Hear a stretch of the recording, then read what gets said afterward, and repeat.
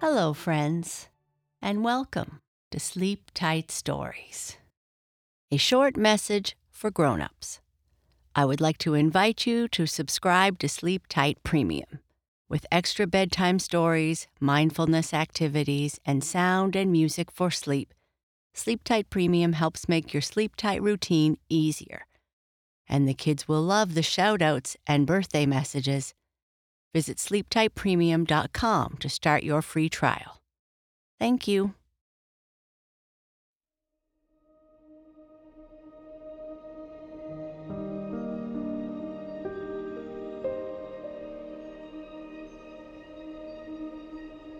In this story, the dragonfly grub wonders where Frog goes when he leaves the pond and gathers his courage to ask him. Frog offers to take the grub with him to show him where he goes, but the grub doesn't believe there is anywhere past the pond. Frog tells him a whole other story of what he has seen.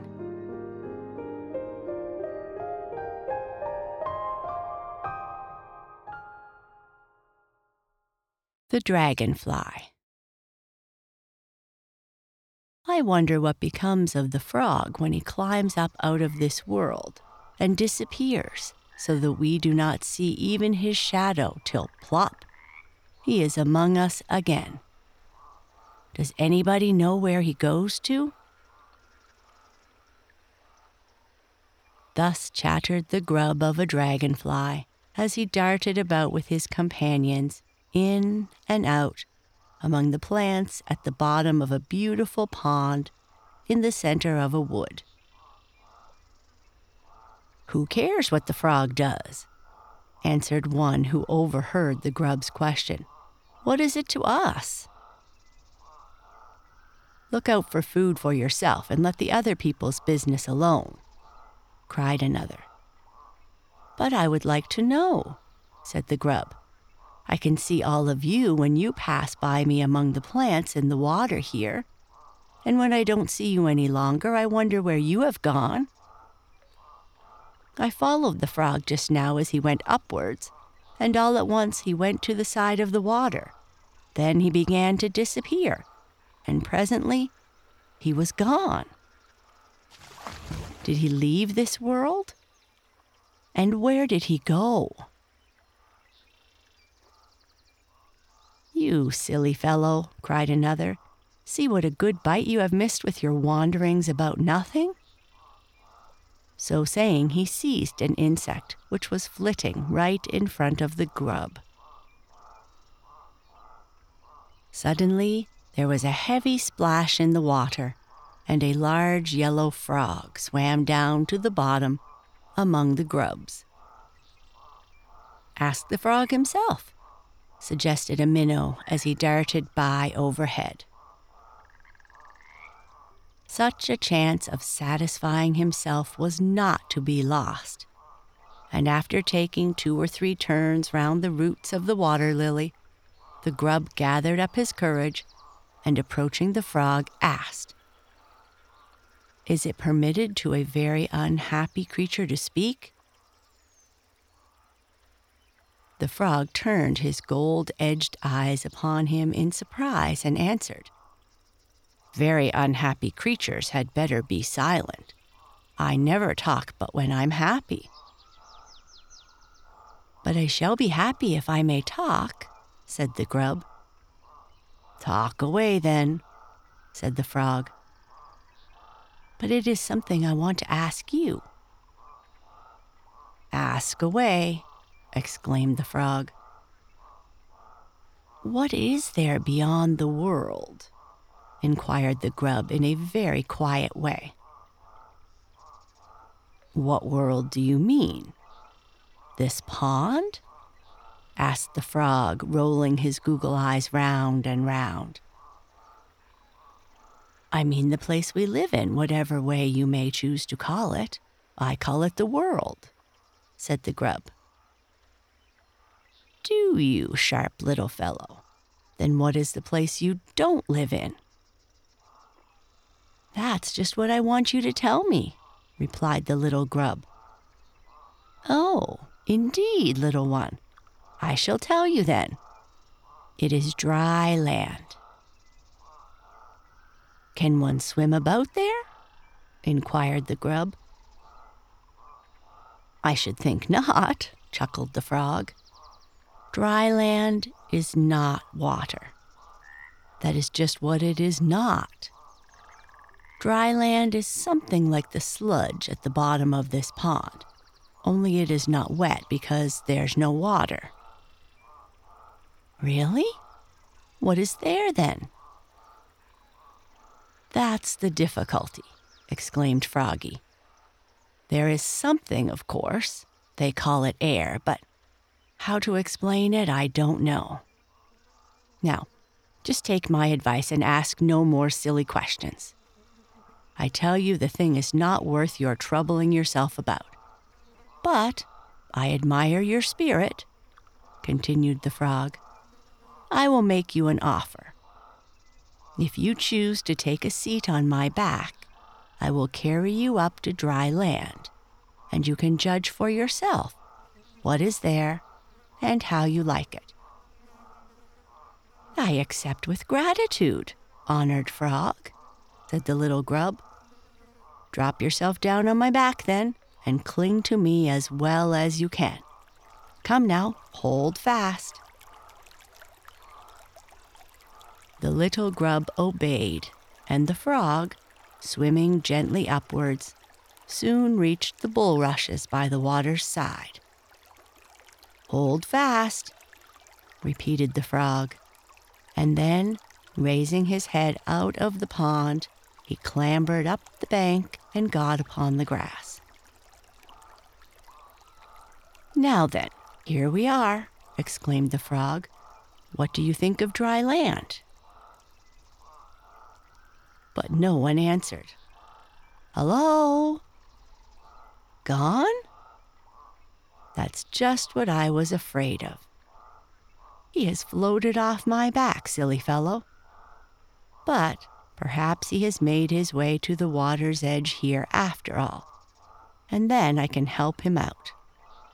I'll wait about and see." And away went Froggy with a leap along the grass by the edge of the pond, glancing every now and then among the bulrushes to see if he could spot his little friend, the dragonfly grub. But what had become of the little grub? He had really clung to the frog's back with all his might. But the moment the mask of his face began to issue from the water, a shock seemed to strike his frame, and he reeled from his resting place back into the pond, panting and struggling for life. "Terrible!" he cried as soon as he came to himself. "The frog has deceived me. He cannot go there at any rate." And with these words, the little grub moved away to his old companions to talk over with them what he had done and where he had been. It was terrible, terrible. But the sun is beginning to set, and I must take a turn around the pond and search for food. And away went the little dragonfly grub for a ramble among the water plants. On his return, who should he see sitting calmly on a stone at the bottom of the pond but his friend, the yellow frog. "You here!" cried the startled grub. "You never left this world at all, then. How you deceived me, frog!" "Clumsy fellow," replied the frog. "Why did you not sit fast as I told you?" The little grub soon told his story, while the frog sat staring at him in silence out of his great, googly eyes. "And now," said the grub, Since there is nothing beyond this world, all your stories of going there must be mere inventions. As I have no wish to be fooled by any more of your tales, I will bid you a very good evening." "You'll do no such thing," said the frog, "until you have heard my story." "As you wish," answered the grub. Then the frog told him how he had lingered by the edge of the pond in hope of seeing the little grub again, how he had hopped about in the grass, how he had peeked among the bulrushes. "And at last," he continued, "though I did not see you yourself, I saw a sight which has more interest for you than for any other creature that lives." And then the frog stopped speaking. "What was it?" asked the inquisitive little grub. Up the polished green stalk of one of those bulrushes, I saw a little dragonfly grub slowly and gradually climb till he had left the water behind him. As I continued to look, I noticed that a small hole seemed to come in your friend's body. I cannot tell you in what way the thing happened, but after many struggles, there came from it one of those beautiful creatures who float through the air and dazzle the eyes of all who catch glimpses of them as they pass. A glorious dragonfly. As if just waking from a dream, he lifted his wings out of the covering. Though shriveled and damp at first, they stretched and expanded in the sunshine till they glistened as if with fire. I saw the beautiful creature at last hold himself for a second or two in the air before he took flight. I saw the 4 gauzy wings flash back the sunshine that was poured on them. I heard the clash with which they struck the air, and I saw his body give out rays of glittering blue and green as he darted along and away over the water in circles that seemed to know no end. Then I plunged below to find you out and tell you the good news." "It's a wonderful story," said the little grub. "A wonderful story indeed," repeated the frog. "And you really think, then, that the glorious creature you saw was once a—" "Silence!" cried the frog. "All your questions have been answered. It is getting dark here in your world. I must return to my grassy home on dry land. Go to rest, little fellow, and awake in hopes." The frog swam close to the bank and clambered up its side, while the little grub returned to his companions to wait and hope.